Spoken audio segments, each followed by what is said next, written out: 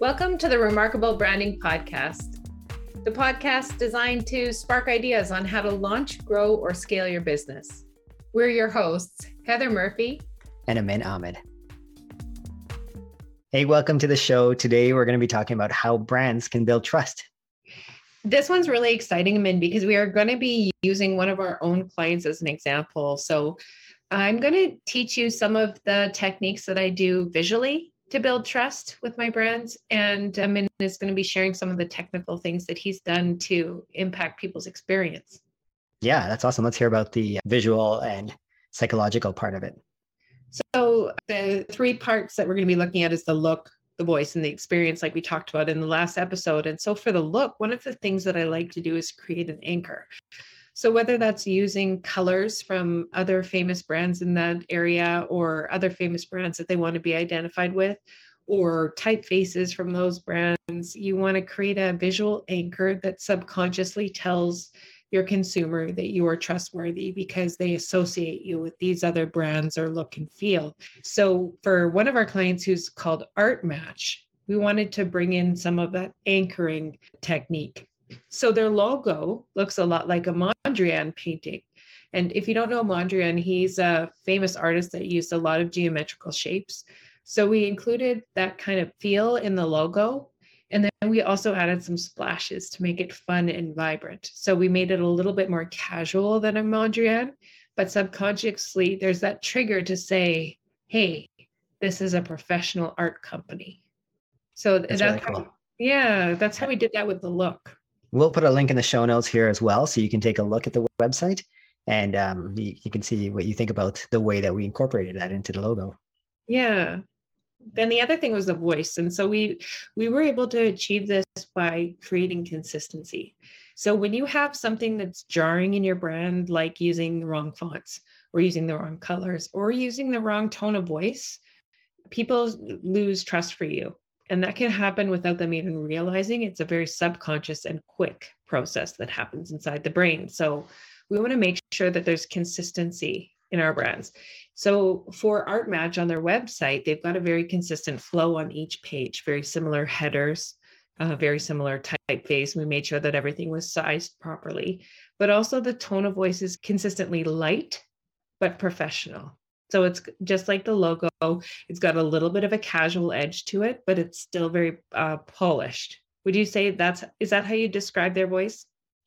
Definitely. And even the way in which the site functions is also part of that as well. So the buttons all look the same on all the pages. The backgrounds are consistent but unique on the pages. So definitely the consistency is there, even though it's not the same thing over and over again. Yeah. Does that make any sense? Yeah, absolutely. So that consistency keeps everything flowing.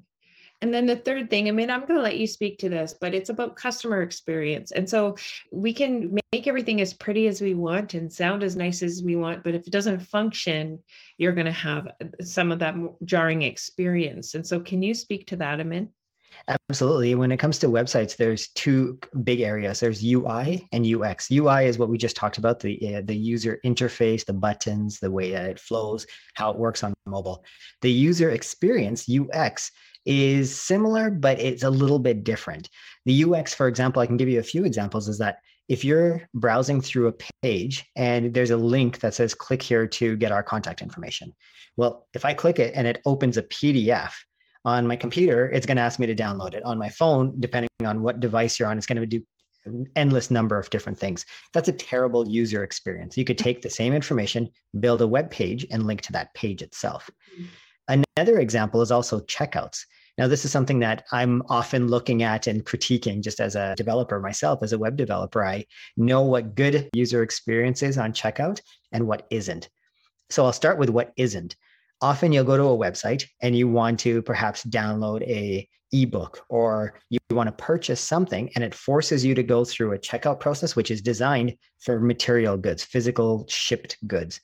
So it asks you for your phone number, it asks for a shipping address and a billing address, which is completely unnecessary. And sometimes I do it just because I want that item, the electronic or virtual item badly, but it's unnecessary to ask somebody to fill all that out.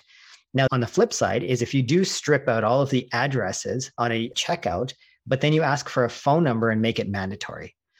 There's no need for my phone number, and I don't want to get more texts. I don't want to get more spam phone calls or spam texts. And so this is another area of user experience that can be easily fixed. Make it optional. You don't have to provide it. So often I'll just put a fake phone number in there and go on with it. But it erodes my trust in the company because I question it and wonder, why do you want my phone number? Right? I'm only downloading, an MP3 or something like that. Yeah, if I really want something, but I don't really want to hear from the company, I've used the email address no@no.com. Yeah. It works all the time. That's funny. And there's also some services that are called one-time email or something like that, or disposable email. And you get a disposable email, you use it, you can check the inbox of that thing, but as soon as you close your browser, that email is gone. So but how clunky of an experience. Yeah, terrible. So user experience, anchoring, user interface, and user experience are three really important ways to build trust for your brand. Thank you for listening with us today. It's been nice to go over some of my favorite principles for the fundamentals of branding.